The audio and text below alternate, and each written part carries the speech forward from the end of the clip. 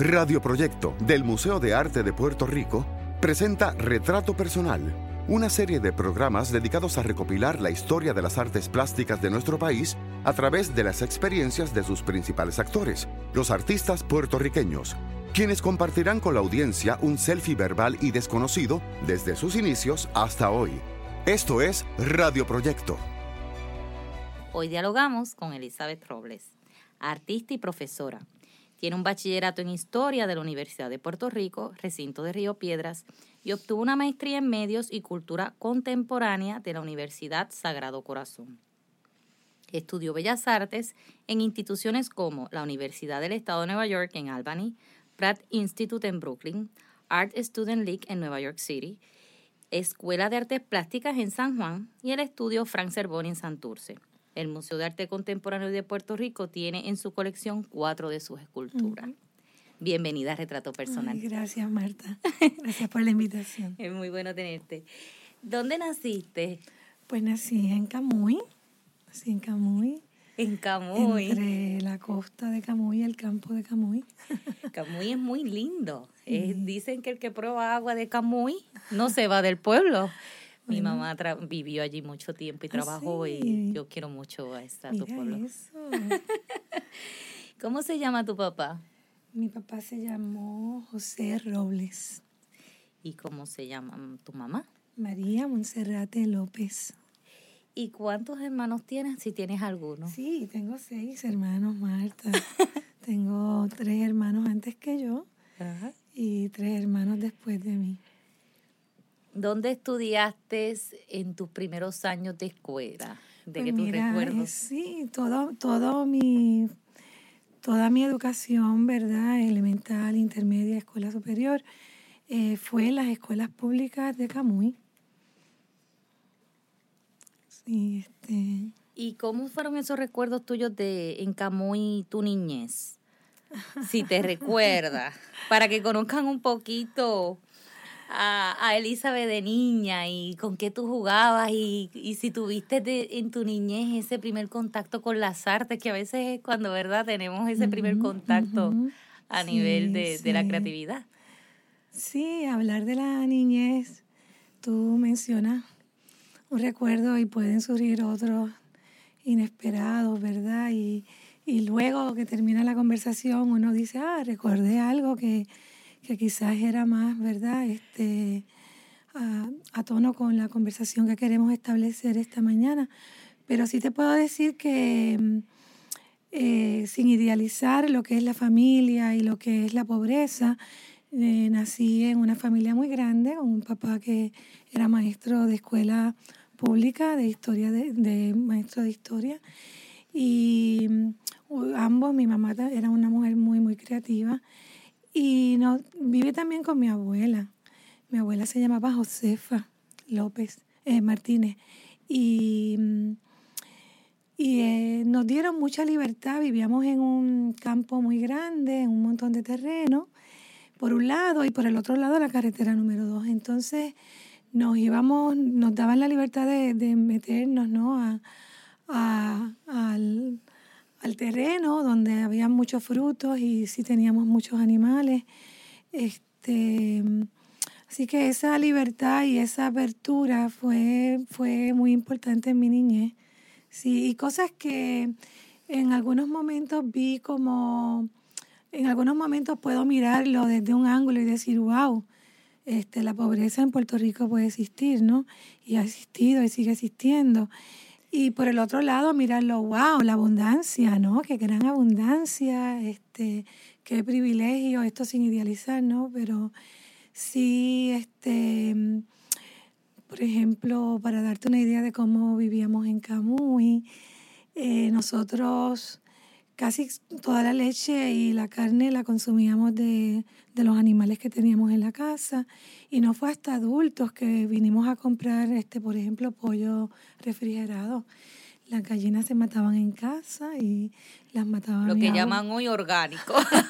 Exacto, esas gallinas orgánicas que están sueltas y son las más felices y las más amadas son las que, pues, mi abuela era la encargada. Mi abuela fue una mamá también, tuve 2 mamás, ¿no? y ella se encargaba de cortar el pescuezo y de desangrarlas y de desplumarlas y que hoy se ve eso muy poco, los jóvenes no, por lo menos los que viven en los pueblos o en la ciudad, tú lo cuentas y para ellos es como de película, sí, no tienen toda sí, esa experiencia tan rica. Sí, esa misma mujer sabía muchísimos cuentos de memoria, así que ella nos hacía cuentos, y una vez alguien llegó a la casa vendiendo enciclopedias. Uh-huh. Pero en casa no se pudo comprar la enciclopedia, pero nos dejó como el índice de lo que había, ¿verdad? Un catálogo de lo que incluía la enciclopedia y habían algunas ilustraciones. Y a mí me encantaban esas ilustraciones. Y mi abuela conocía algunos de los cuentos que estaban ahí, porque había un tomo que era como de cuentos y ella pues nos relataba, nos contaba cuentos de niños, y así otras experiencias que te diga, pues. ¿Y en la escuela te dieron clases de arte allá en Camuy, lo recuerdas? ¿Había algún programa del gobierno que trajeron o no llegó a Camuy? Mira, estaba que de te acuerdes extensión agrícola que daban talleres sobre la tierra y sobre el cultivo y sobre las semillas y algo de eso tengo que haber tomado algún verano, pero cuando tuvimos en las escuelas maestras de arte, pues era para una selección de estudiantes o duraba muy poco. Sin embargo, pues sí, sabes que en términos de las manualidades y en los salones de economía doméstica, pues sí estaban al lado de los de carpintería y era ese flujo de escaparse del salón y caer al otro lado y ver lo que se hacía y los chicos también, porque entonces nos separaban. Y nada, ahí, por lo menos en la escuela intermedia. En la escuela superior, economía doméstica fue una clase que tomamos era como obligatoria, ¿verdad? Sí, y hicimos cantidad de maldades, pero ahí también algo de lo que se ha visto a veces como las artes fuera de lo establecido, ¿verdad? De lo que está, sí tuve contacto ahí con algo. Ahora sí te puedo decir que desde muy pequeña, por ejemplo, en casa nos compraban libros de colorear y se terminaban rapidísimo, a todos nos gustaba colorear. Pero entonces en las propias libretas de escuela con líneas, porque no había papel para dibujo, pero en esas libretas yo empezaba a copiar los dibujos de los libros de colorear. De muy pequeña. Y sí, eso como que le sorprendía a mis hermanos, a mi mamá, a mi familia, que yo pudiera hacer esa copia, esa reproducción. Y lo demás, pues la plastilina y eso eran juguetes que siempre, o sea, eran muy comunes. Todos los años algo de eso llegaba a la casa. ¿Y cuando tú decides, en ese momento, en escuela superior, tú tuviste algún acercamiento de las artes plásticas? ¿Cómo tú llegas? Porque de la historia que nos cuenta, ¿verdad? Tú eres en ese momento una joven que tiene la oportunidad de ir a estudiar a la Universidad de Puerto Rico. Uh-huh. ¿Cómo fue ese contacto? ¿Quién fue esa chispa que te motivó a estudiar y a dejar esa cotidianidad que tú tenías tan divina de lo que es la tierra y lo que es todo lo que es la agricultura, ¿verdad? Que es lo que es la base de un país. Uh-huh. Y tú tomaste otro rumbo. ¿Cómo fue eso? ¿Y qué número tú eras en tu familia? Porque eran 6, tú eras la mayor, la chica o la del medio. Somos 7 y yo era la cuarta, así que tengo 3 hermanos varones antes, una hermana después de mí y 2 hermanos menores.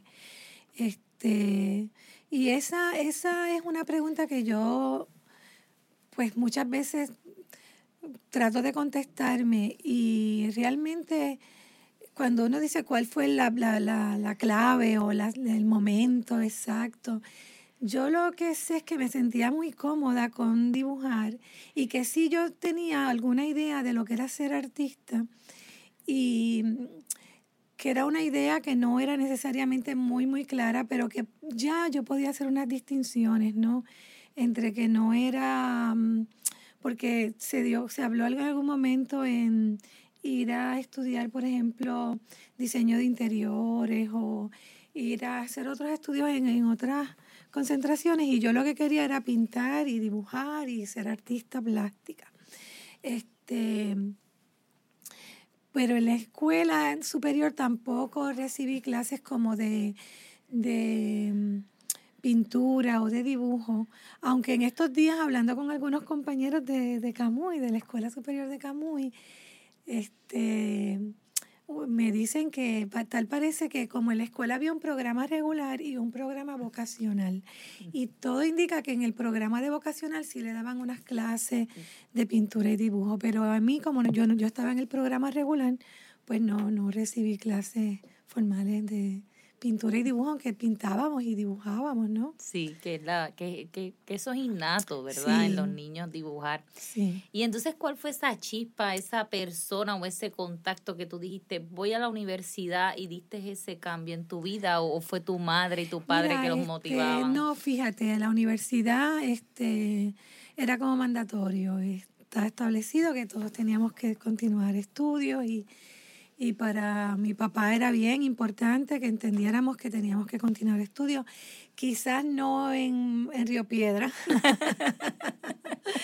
porque Río Piedras, verdad, significaba muchas cosas en que, pues, los mitos, ¿no? De lo que, una familia pues muy cerrada, y mis hermanos mayores fueron a estudiar al colegio de Mayagüez. Y entonces yo fui la que decidió venir acá a Río Piedras, y quería estudiar arte. Lo que pasa es que realmente no había tenido una formación ni una experiencia formal, vamos a decirlo así, como en la pintura o en el dibujo. Pues entonces decido entrar al programa de Historia del Arte, que sin saber mucho de ninguno de los dos, por lo menos la palabra historia ya era algo como que por cercano. parte muy cercano. Y aunque yo sí tomé clases de costura cuando jovencita, y clases pues de bordado, pero decidí entrar a la Historia del Arte. Y yo te diría que un poco sin saber, tengo que decirte, sin saber bien, sin una orientación realmente asertiva o clara de a lo que me estaba metiendo. Y entrabas a un nuevo mundo universitario. Y sí, cuando llego a Río Piedras, la gente me preguntaba, ¿tú eres de la isla? Y yo quedaba así como no entendía la pregunta. Exacto. Vamos a una breve pausa para que nos comentes, y eso tan conocido, ¿verdad? Que siempre la gente dice de la isla, cuando realmente todos somos isleños. Exacto. Y es una expresión que para los que viven fuera del área metropolitana es un poquito extraña o incómoda. Regresamos a Retrato Personal luego de esta pausa. El arte en todas sus manifestaciones. Radio Proyecto.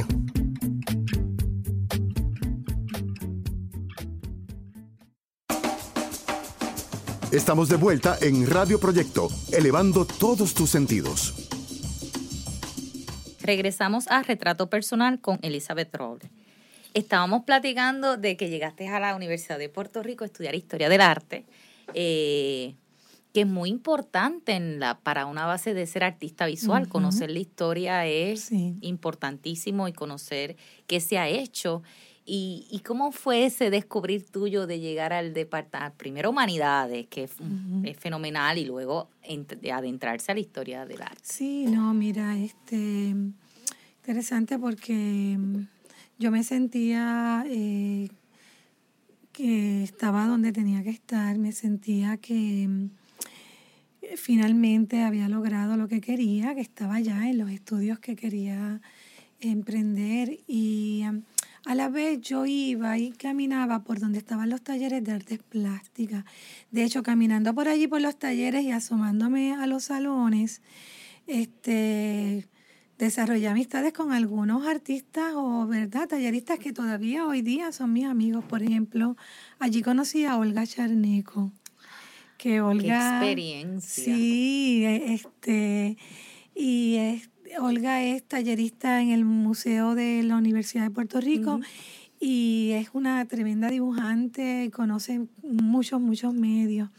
Así que con Olga, mientras ella hacía sus estudios en artes plásticas y yo en historia del arte, decidimos hacer cosas juntas. Por ejemplo, trabajamos el batik juntas y trabajamos también diseños para imprimir camisetas. Y era una forma de un poco también sacar algún dinerito. Claro, mis diseños y mis batik no eran vendibles. Eran muy creativos. Los diseños de Olga tenían más salida. Eso es algo como que ha marcado así mi carrera, pero... Que tu obra es única también, es algo extraordinariamente único, que me imagino que esas camisetas, si las vemos hoy en día, que todos queramos una tuya. Hicimos una que fue chévere porque... Realmente el dibujo, el diseño de la camiseta, cada una aportó una parte. Okay. Y fue algo así como muy mixto. ¿Y cómo era esa universidad en esa época? ¿Era tranquila? ¿En qué década estamos hablando para que los radioescuchas se sitúen? A principios de los 80. En los 80, y sí se dio la huelga, una huelga muy fuerte de la universidad. Ya yo tenía experiencias con huelgas en el sentido de que en Camuy se dieron huelgas de maestros que fueron muy fuertes, muy intensas en Puerto Rico, donde los maestros luchaban por sus derechos y mi papá era maestro y en algún momento fue director, ¿verdad? El director de algunas escuelas y aún así, a costa de poder perder sus puestos, él no luchó por los derechos de los maestros. Exactamente. Y así que llego a la universidad y bueno, la universidad es un lugar que ya va preparándote en términos de la disciplina también, ¿no? Por un lado, la disciplina, la asistencia, la puntualidad, la entrega de trabajos, las monografías, la investigación en la biblioteca, no teníamos internet, no había celular, no había computadora. Y el silencio que había que tener en la Lázaro. Exacto, y a la misma vez, pues, estudiantes muy decididos y muy claros, ¿no? De lo que es la educación en un país y de lo que es el derecho a poder estudiar. Que muchos de los estudiantes que seguramente llegan todavía hoy día a la Universidad de Puerto Rico vienen, ¿verdad?, de escasos recursos y vienen a tener la oportunidad de realmente desarrollarse profesionalmente en esa universidad. Así que esas luchas siempre han sido muy importantes y siempre de alguna forma han marcado el carácter y la manera de mirar el mundo. Y todo eso se dio junto, ¿no? Los salones de historia del arte, las vistas fijas que se pasaban, ¿no? Y las diapositivas. Porque no había PowerPoint, no había proyecciones. Sin embargo, la rigurosidad, ¿no? La rigurosidad y el compromiso con la enseñanza era extraordinario. Y entonces estudias en la universidad, obtienes todo ese conocimiento y cuando estás en la universidad decides continuar estudios, porque según todas las universidades que tú has asistido, uh-huh, tú eres una investigadora, uh-huh, tú tienes unas inquietudes intelectuales muy altas porque estudiaste a través de diferentes instituciones. ¿Qué tú buscabas? ¿Sabes, Marta Mabel? Yo entiendo al artista como un investigador, entiendo al artista como una persona que tiene inquietudes y que no termina con una formación, ¿no? Académica, formal, sino que es una persona que va a seguir leyendo, investigando y que tiene que estar en contacto con lo que está pasando, en este caso en el país y fuera del país. Cuando yo estaba en mi bachillerato, allí tomé mis primeras clases de grabado, una clase de serigrafía con Luis Hernández Cruz. Sí. Esa clase se completó con Rafael Rivera Rosa porque algo le pasó, él se enfermó y los químicos y todo, y vino a completar. Así que tuve 2 extraordinarios maestros en una sola clase. Y tomé otras clases allí con otros profesores de dibujo sobre todo y de diseño. Cuando salgo de la universidad, yo empiezo a enseñar. Empiezo a enseñar en escuelas Montessori. ¡Qué maravilla! Y sí, fue realmente primero tengo una oportunidad de empleo muy importante en el Instituto de Cultura Puertorriqueña, ayudando a levantar un registro de obras y ayudando a la investigación para una exhibición que curaba Dorín Colón y sobre los maestros del arte puertorriqueño. Y luego de eso, que fue un contrato de unos meses, y antes de que se terminara el contrato, empiezo a buscar, decido que quiero dar clases de arte, porque aunque yo no había estudiado en artes plásticas, yo pintaba, yo dibujaba, yo estaba metida, ¿no? Y ahí empiezo a buscar trabajo en una escuela Montessori, porque yo no venía de educación, yo era una artista historiadora.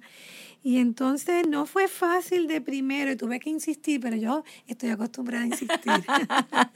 Estaban buscando una maestra de educación física, pero yo le aseguraba que había un movimiento corporal y que había unas destrezas que no era sentarse a dibujar nada más. Y finalmente, Casa Montessori en la calle Figueroa me toma como maestra de arte de su escuela, y entonces también paralelo a eso trabajaba en Variada Figueroa. Consigo un trabajo en Variada Figueroa donde estoy trabajando por las noches con mujeres, con jóvenes, con niños haciendo arte. Y ahí estamos haciendo arte con todo. Y también sembramos. Llegamos a sembrar en bañeras que habían depositadas por allí. Y una vez pasan varios años y yo, después de Hugo, Ajá. que trabajamos cantidad con En el desechos 89. En el 89 yo estaba entonces, después de terminar mi bachillerato en la Universidad de Puerto Rico, a la misma vez que trabajaba, decido irme a estudiar a artes plásticas. Y entonces trabajaba en este turno de noche en Variada Figueroa, estudiaba en arte. Tenías una agenda bien completa. Sabes que cuando miro atrás yo digo, wow, pero ¿cómo yo podía? Porque la verdad es que la energía era grande y todavía lo es, pero wow, después de eso, a finales del 89, llegó a Nueva York, a la ciudad de Nueva York. Me voy a tratar de continuar estudios allá. Y entonces comienzas con toda esa experiencia, ese bagaje y llegas. ¿Nunca habías estado en Nueva York anteriormente? Mira, sí, había visitado a un tío, un hermano de mi papá, y había caminado sola y había visitado, ¿sabes? Pero fue la visita de un día, básicamente, lo que había estado en Nueva York. Y llego a Nueva York. ¿Sola? No, estaba casada entonces. Y entonces llegamos a Nueva York y yo quería irme. Yo estaba decidida a continuar mis estudios en arte y ya estaba lista para entrar a estudiar de lleno en las artes plásticas. Pero, bueno, tú llegas a Nueva York y hay que trabajar primero. Yo me fui, pero no tenía beca, no tenía todavía entrada a ninguna universidad. Y empezamos a trabajar y yo empiezo a trabajar en distintos programas de arte a través de la ciudad, sobre todo en el Bajo Manhattan y en lo que se conoce como Loisaida, que es la comunidad de los puertorriqueños ahí en el Bajo Manhattan. Y va a ser ahí, a los pocos yo llego y empiezo a trabajar y trabajaba, hablando de mucha energía, yo trabajaba en este centro, ¿verdad? Grand Street Settlement, y después me iba a unas escuelas públicas y después me iba a trabajar más hacia la comunidad china en un programa que venían muchos afroamericanos, chinos, judíos y puertorriqueños, o sea que era muy, muy, muy diverso. Al tiempo de estar trabajando en uno de esos programas, en menos de un año me llaman y me dicen, mira, Elizabeth, que todos los años damos una beca para algún empleado que pensemos que él su desempeño amerita, ¿verdad? Ir a continuar estudios si a ti te interesa. Y claro, y el pero compromiso. Imagínate. Sí, tenías el perfil de todo becario, trabajar desde la día hasta la noche y lograr la meta. Sí, fue inesperado, y por supuesto que le dije que me interesaba, si eso era lo que me movió allá. Sí fue difícil llegar a Nueva York, la cultura, el propio invierno, darse cuenta de que uno tiene unos imaginarios, pero estar en Nueva York pues toma tiempo uno adaptarse y ver el estilo de vida es muy diferente. Pero empecé a estudiar, entonces me matriculé en una clase de pintura en Pratt Institute y tomé varias clases de litografía y de dibujo en la Liga de Arte de la ciudad de Nueva York. Fueron experiencias muy, muy importantes. Que te ayudaron mucho en lo que es la formación. Yo les exhorto a que visiten y conozcan, investiguen sobre la obra de Elizabeth Robles, porque se ve mucho, se refleja mucho su vida y lo que nos cuenta en esa obra que ella ha desarrollado, que es extraordinaria, que es única en su lenguaje plástico. Así que nosotros los invitamos a que conozcan. Vamos a una breve pausa y regresamos a Retrato Personal con Elizabeth Robles. El arte en todas sus manifestaciones. Radio Proyecto.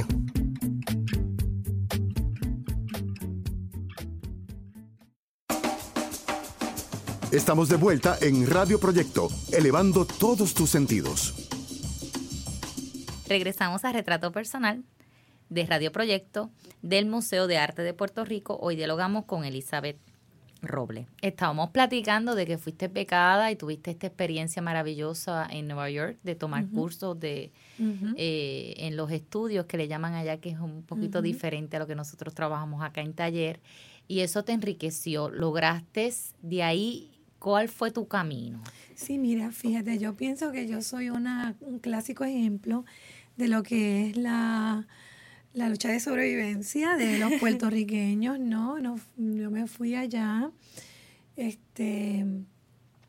a principios de los 90 también están surgiendo, es un momento de crisis económica también y de tensiones políticas y el que era mi esposo se queda sin trabajo y entonces decidimos regresar. Fue una decisión así, para dar fue la decisión que tomamos en ese momento, a pesar de que yo deseaba mucho, mucho, mucho quedarme, pero después de considerar muchas cosas decidimos que lo mejor era regresar. Y entonces me regreso después de unos 2 años, año y medio a Puerto Rico. No fue una estadía corta, pero muy, muy, muy productiva.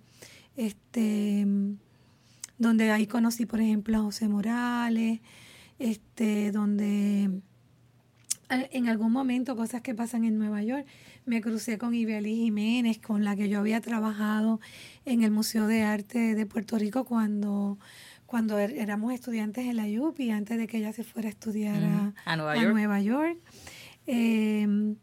Así que fue un periodo corto, pero un periodo muy, muy, muy, muy importante.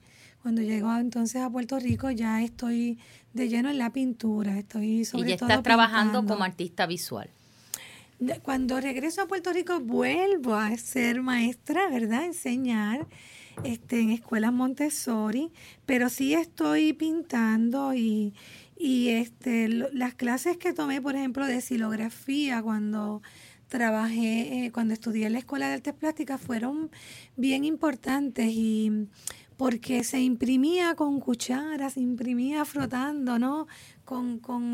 Y no necesariamente se necesitaba la plancha, así que yo estaba más en la práctica del grabado, en linóleo y en xilografía y en pintura, y eso es lo que más estaba haciendo. Ahora, enseñar también es algo que es otra escuela. Cuando tú enseñas, tú aprendes muchísimo. Así que todo ese tiempo en la enseñanza que terminé entonces no solamente como maestra de arte, ahora trabajando con la comunidad judía en Miramar, sino que allí también entro a ser maestra Montessori.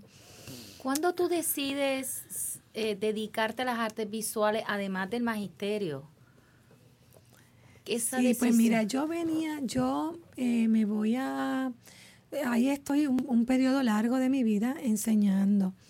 Y y ahí hice otras cosas que también nutrieron mi práctica. Por ejemplo, tomé un taller de máscaras con Deborah Hunt, que fue algo muy, muy impactante en mi vida.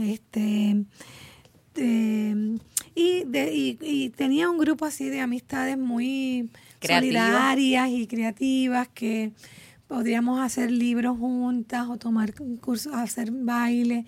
Y era un momento de mucha exploración y de mucha apertura. Pero ya para, ¿cómo te digo? Para finales de antes del 2000, ya yo estoy otra vez de lleno en la pintura.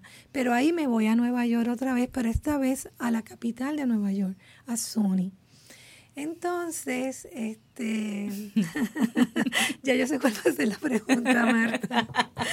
Pues sí, llego allá también a través de una relación, es que llego a SUNY, y no a SUNY, a la capital de Nueva York, porque mi pareja en ese momento pues vivía allí, y inmediatamente llego allí, decido que quiero entrar a la universidad.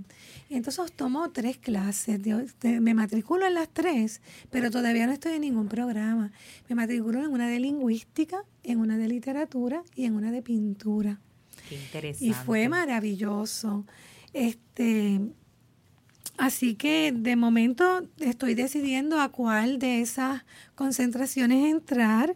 Y luego lo que pasa es que aunque yo no había estado ya en un programa formal de arte, que no fuera la Escuela de Artes Plásticas. Tú estabas haciendo tu propio bachillerato y tu estaba, maestría, o sea, tú estabas haciendo tu propio grado. Exactamente. Entonces, lo que más me interesaba, más que entrar a un programa con técnicas, era la teoría. Y el curso de literatura me encantó porque tenía un componente teórico, de crítica, de análisis, y que aparte de que la literatura y la escritura fue una decisión difícil porque los 3 cursos me gustaron muchísimo, pero terminé entrando al programa de maestría y entré y con beca, ¿no? Me becaron, me dieron una tremenda beca, y ahí tomé un semestre y un verano. De literatura, que también escribir es un proceso creativo. Sin duda, sin duda. Yo creo que la escritura como signo artístico también, ¿verdad? Como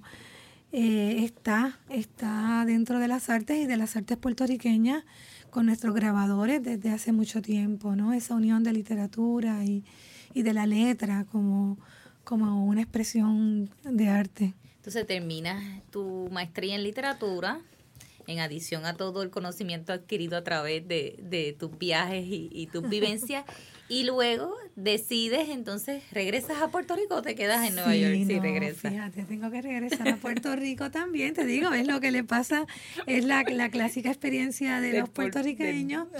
Albany es un lugar muy, muy, muy frío y no, ¿sabes? Son circunstancias, hay muchas cosas que se unen para uno quedarse o no en un lugar. Y en ese momento regreso entonces a Puerto Rico.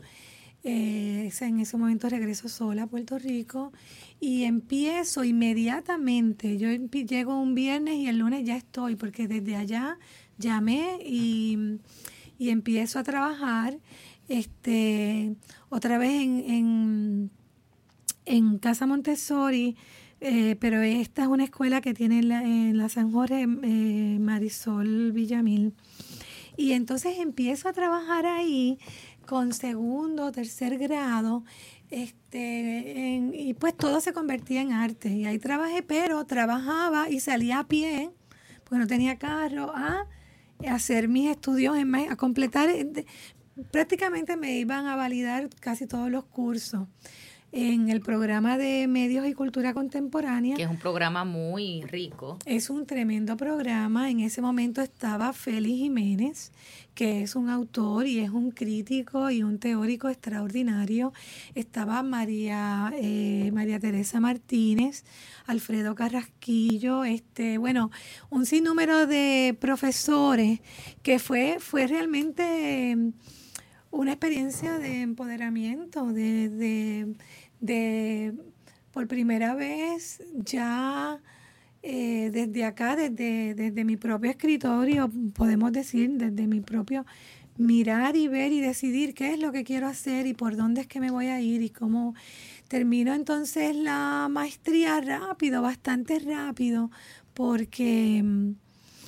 Y de hecho lo terminé tan rápido que tomé muchos más cursos de los que debía sin darme cuenta. Eso me lo imaginaba. Sí, sin embargo, por tu inquietud de adquirir conocimiento. Sin embargo, la tesis sí me tomó un poco más de tiempo. La tesis me tomó un poco más de tiempo después de haber terminado todos los cursos. En eso, pues...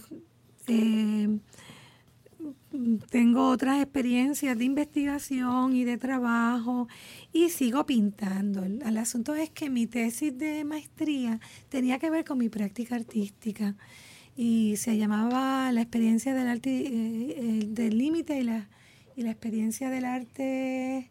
Ay, se me olvidó el título de mi tesis, sí. Pero bueno, sí tenía que ver con mi práctica artística, incluyó una exhibición, ¿verdad? En lo que es el Centro de Neurobiología de la Universidad de Puerto Rico, en San Juan, al lado de la salida del Moro y el cementerio. En ese centro, que lo que hay son investigadores, ahí estuve yo 3 días con una muestra que yo misma monté de mis primeras esculturas. Y los científicos estaban fascinados con estas esculturas que de hecho se llamó prótesis, pieza de evidencia, y que ellos realmente pensaban que eran prótesis. Sí, porque según lo que platicamos, tú desarrollaste tu lenguaje plástico paralelo a la investigación que tú desarrollabas dentro de los diferentes campos que estudiaste. ¿Tú estabas consciente de ese proceso? ¿O cuando pusiste tu exhibición individual y dijiste, por aquí? Fíjate, yo venía leyendo mucho, escribiendo también y produciendo mis pinturas. Y eso se estaba dando a la vez, ¿no? Y son proceso complejo de entrega, de estar sumergida en esto, de que te agarra, ¿no? Y no es una cosa que uno hace al lado, sino que todo lo que haces de momento te lleva a esa práctica. Cuando empiezo a hacer escultura, que vengo pintando en óleo y por mucho tiempo venía pintando en óleo, me doy cuenta que el óleo no me permitía unas texturas y unas transparencias y una que yo por lo menos no lo lograba en óleo. Y doy un viaje a Nueva York a investigar y a comprar materiales y a hablar con artistas, y se dio casi espontáneamente que me hablaron de la cera de abeja y los pigmentos. Y entonces ahí compro un poquito de material y llego a Puerto Rico a, por mi propia investigación, experimentar y aprender esa técnica yo sola, ¿no? Y de ir de una superficie plana, de estar haciendo una pintura, la cera cuando se endurece otra vez y uno la derrite con fuego, cuando se enfría y se endurece, pues es un aglutinante increíble. Así que ahí estoy, de ahí empiezo a hacer esculturas en pequeños formatos que todavía no había separado de la base, porque habían salido directamente de la superficie plana. Pero fue rápido que ya les arranqué la superficie plana y las dejé solas y empezaron entonces a crecer y a crecer. Y interesante porque cuando todavía yo no había expuesto, mi primera exposición fue en el segundo semestre del 2010, que eso fue reciente. Fue reciente. Esa fue mi primera exposición formal de escultura en la Liga de Arte. Vamos a una breve pausa y cuando regresemos vamos a platicar de esa exhibición de Elizabeth en el 2010 para conocer un poquito más y adentrarnos en su obra plástica. El arte en todas sus manifestaciones. Radio Proyecto.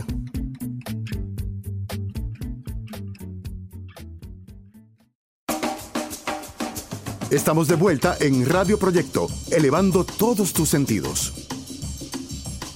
Regresamos a Retrato Personal con Elizabeth Robles y estamos platicando de su exhibición en el 2010, el descubrimiento de la cera, el desarrollo de las esculturas, y por ahí vamos a continuar en tu desarrollo artístico plástico, que es muy, muy rico. Bueno, pues mira, ha sido hace poco tiempo, pero han pasado muchas cosas. Mi escultura puede resultar tan cercana y familiar que creo que es lo que muchas veces resulta extraño y hasta, ¿verdad? Que algunas personas pueden un poco impactarse, ¿no? De alguna manera o sentirse raros frente a mi escultura, porque es cuando algo es casi que te pertenece y está dentro de tu cuerpo, o es algo que tú ves en la naturaleza, pero a la misma vez no lo puedes definir, no lo puedes categorizar. Y no poder categorizar, no poder decir con certeza sobre algo, siempre a los seres humanos nos coloca en un lugar de lo que no tenemos el dominio. Y bueno, quizás ahí hay un poco de eso que es lo que genera mi escultura. Mi escultura lo que busca sobre todo también con esa forma de piel, de textura, de cuerpo, es esa relación con el espectador, es una relación de permitirse relacionarse, de permitirse un rato juntos. Por ahí es que va una escultura que tiene un lenguaje plástico único. Esas esculturas que tú platicas para que los radioescuchos se acerquen, cuando un artista tiene un proceso tan complejo en su investigación como lo ha tenido tú, Elizabeth, es una obra que no lo hemos visto anteriormente. Es una obra que uno se acerca y la ve y dice, pero esto es diferente, esto no lo he visto.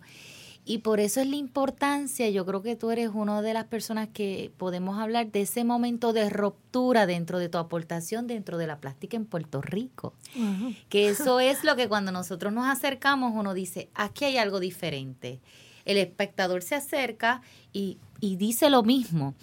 Y uno ve tanto, pero ver algo que tú has desarrollado un vocabulario propio, no es fácil. Es ese proceso creativo que tú empezaste desde que empezaste en la Universidad de Puerto Rico y que se resume en esa obra tan fuerte. Sí. ¿Qué materiales tú usas además de la cera, Elizabeth? Sí, mira, mi escultura es tela, tela que tiene que ser lino o algodón, no porque, me encanta el lino y el algodón y nos debería gustar a todos en Puerto Rico porque son muy frescos, pero porque la cera es compatible con esas fibras, ¿no? Con ese material, así que y resina de amar y pigmentos. Pero pues también en mi escultura desde el primer momento hay madera, hay acero inoxidable, hay otros materiales que poco a poco me voy dando cuenta que requieren una estructura interna para que no se rompan. Así que mi escultura tiene adentro cosas insospechadas. No va a ser hasta ahora más adelante, por ejemplo, en la exposición que acaba de bajar en el Museo de Arte de Puerto Rico, de Lexus, donde se puede ver un poco más la entraña de la escultura, cómo es que está hecha. Las maderas que usualmente las dejaba solo como su estructura interna, se salen ahora de la escultura para hacerse ensamblaje. Así que la escultura también me está moviendo a otras formas de hacer arte y a otras, ¿verdad? Los medios, el medio escultórico, la cera, la pintura, el grabado, son medios que utiliza el artista y cada vez más y más el artista contemporáneo aunque yo me encanta decir que soy escultora porque soy escultora, pero eso no quita, ¿verdad?, que soy pintora, que soy dibujante, que hago grabado y que hago performance. De hecho, cuando dos cosas pasaron en el 2010 que las recuerdo como ese impulso, esa punzada en el pecho. Primero, en el momento de la huelga de estudiantes, por televisión pasan unas imágenes de la policía dándole cantazos eléctricos a un joven frente a un hotel en su genitalia. Y eso fue muy desgarrante para todos nosotros los puertorriqueños y yo estaba en el proceso de hacer una escultura que se llama Cúmulo, que es del 2010 y que se exhibió en esa primera muestra. Y yo le decía a la gente, yo no sé qué hacer, es un sentido de que cómo yo puedo protestar por esto, para qué es que es el arte. Y yo le decía a mis compañeros, quiero agarrar esta escultura, que es muy, muy pesada, e irme a caminar con ella para la universidad, ¿entiendes? Otro de los procesos ya un poco más adelante fue cuando estábamos montando la muestra en la Liga de Arte, que todo el mundo me ayudó. Siempre mis amistades pues son muy generosas. Producir arte, hacer arte sin apoyo económico es algo muy, muy, muy difícil. No solamente son las horas interminables, la investigación, la dedicación, sino los materiales, aunque uses materiales reciclados. Y en esa ocasión me ayudaron varias personas a transportar las obras a la Liga de Arte. En la Liga de Arte también me ayudaron y fueron súper generosos. Allí tú veías a todo el mundo agarrando una esquina para poder cargar las piezas pesadas. Allí había piezas muy pequeñas que casi cabían en una mano y piezas muy grandes de mis dimensiones, de unos 5 pies. Así que hubo una obra que se llama Huésped, es una obra azul, y la montamos en una van abierta y nos fuimos bien temprano, como a las 6:30 de la mañana íbamos hacia San Juan a llevar la pieza. Y yo creo que ese fue de mis primeros performances, porque tú tenías que ver a la gente en la carretera, a la gente en los carros, y yo siempre siento que eso no se grabó, porque realmente yo lo sentí que logré ese deseo que tenía de coger mi escultura e irme con ella a la calle.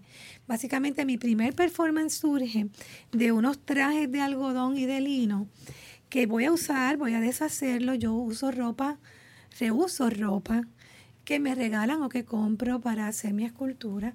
Y entonces tengo estos trajes y hasta le tomé fotos, los documenté.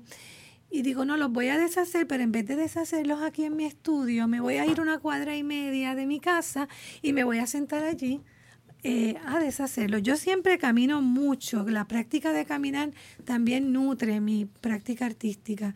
Y entonces me fui a una esquina cerca de mi casa, donde hay unas guaguitas de comida y donde hay una farmacia, un dispensario médico y privado. Y para mi sorpresa, al sentarme allí a descoser estos trajes, la administración de los espacios privados que tenía, de hecho, por la razón, mis performances yo siempre camino, documento el espacio donde voy a hacer el performance, no los anuncio y no compro nada para hacer performance, uso de mis propias cosas. No consumo, es una práctica que está completamente fuera del mundo de la mercancía, porque yo no consumo lo que sea de reuso o de lo que me encuentre por ahí. Cuando me siento allí a descoser estos trajes, empiezan a hacerme preguntas si estoy trabajando, pero ¿quién me paga? Y se alarman porque nadie me paga. Bueno, el asunto es que llaman a la policía y fue terrible, Mabel. Es algo terrible porque la alarma fue tal y el rechazo, la intolerancia a algo diferente, que me llamaron a la policía. ¿En qué pueblo fue? Esto fue aquí en Atorrey, yo vivo en Atorrey. Y no podían creer que un individuo trabajara sin que le pagaran en la calle. No, y además cuando tú le rompes un código, porque aquí hay toda una tradición de costura, pero esta mujer está descosiendo. Y me decían, ¿qué estás haciendo? Yo le decía, mira, descoser, pero pero ¿qué vas a coser? No, yo sé descoser, yo lo deshago, yo lo rompo porque no sirven así, hay que deshacerlo. Y eso era todo lo que yo decía, ¿no? Y era sin duda una metáfora que apunta, pienso yo, a nuestra, que es lo que tenemos que hacer como país para echar adelante. Y tan intenso fue que la policía quería, me diagnosticaron, me diagnosticó la policía y muchas de la gente, de los directores de la empresa privada, y querían hospitalizarme en un centro psiquiátrico. Querían obligar a mi esposo a que me hospitalizara, porque él pasó por allí a documentarme. Yo fui allí a pasar un día, eran 12 horas, de 7 a 7. Un día aburrido de trabajo, sentada allí, era un performance, pero yo no pensé que iba a pasar todo esto. Que iban a reaccionar de esa manera. Sí, y de hecho no lo supe hasta al regresar a la casa. Yo pensaba que era que me querían sacar del lugar. Luego, de hecho, de eso he hecho algunos otros performances. Y en este momento llevo un proyecto que se llama De lo Impreciso, junto a Silvia Bofil, Esteban Alberti y Manuel Gatel, que es un proyecto de comunidad, de performance en la comunidad, que no anunciamos, pero que estamos haciendo desde noviembre del año pasado en Atorrey, en lo que se supone que es la ciudad, y estamos teniendo vida en ciudad. Estén pendientes, sí, que cuando vean un performance, una acción con un artista, somos un grupo, es un grupo de artistas que no se los lleven arrestados. Es interesante, sí, las reacciones, porque a la misma vez que se da esa reacción de control del Estado, ¿verdad? Se dio mucha solidaridad. La gente me abrazaba, me traía almuerzo, me traía comida, me traían agua, me decían, tú no te tienes que mover de ahí, esta empresa sigue bloqueando toda la acera, por allí no se puede caminar.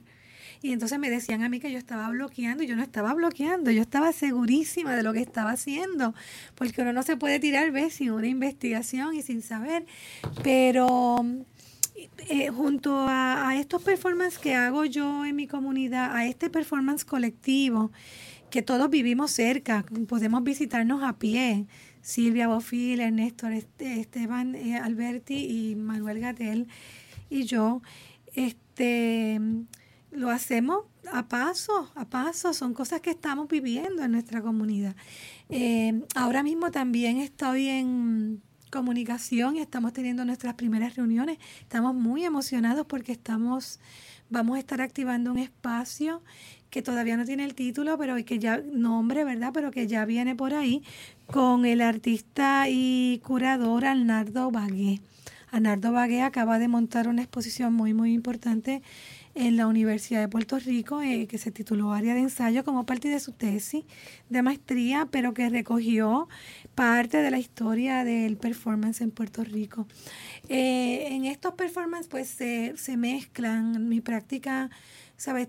Yo creo que en todo trabajo hay de alguna forma, el trabajo puede ser diferente, no se trata de un estilo o de un lenguaje fijo, se trata de algo elástico, de algo maleable, y los materiales y las técnicas y las formas tienen que estar al servicio de esto que hace el arte, que es urgente y que no siempre tú lo puedes describir con exactitud, porque muchas veces lo que hace el arte es abrirte la posibilidad para el encuentro, para la relación con el otro, para el diálogo, para comunicación y para, ¿verdad?, conversaciones que uno jamás ha pensado tener.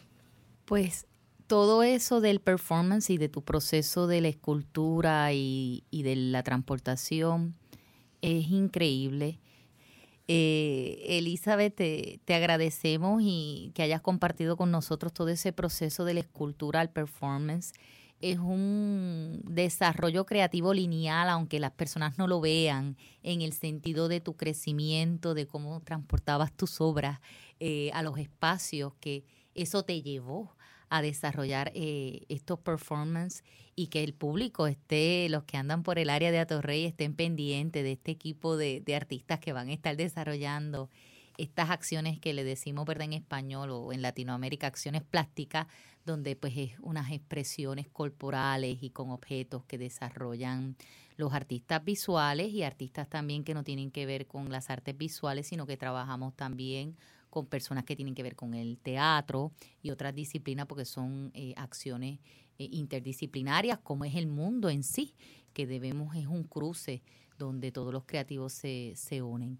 Yo te agradezco, Elizabeth, el viaje que nos has hecho desde Camuy a San Juan, a Torrey, a San Juan y luego a Nueva York, y regresamos a Torrey, donde estamos aquí en WIPR en Atorrey, disfrutando de ese desarrollo tuyo plástico. Te admiro muchísimo, eres una mujer con un talento increíble, eres una de nuestras artistas, ¿verdad?, que anda en un desarrollo muy, muy bueno, muy interesante, que esperamos mucho más ver de ti.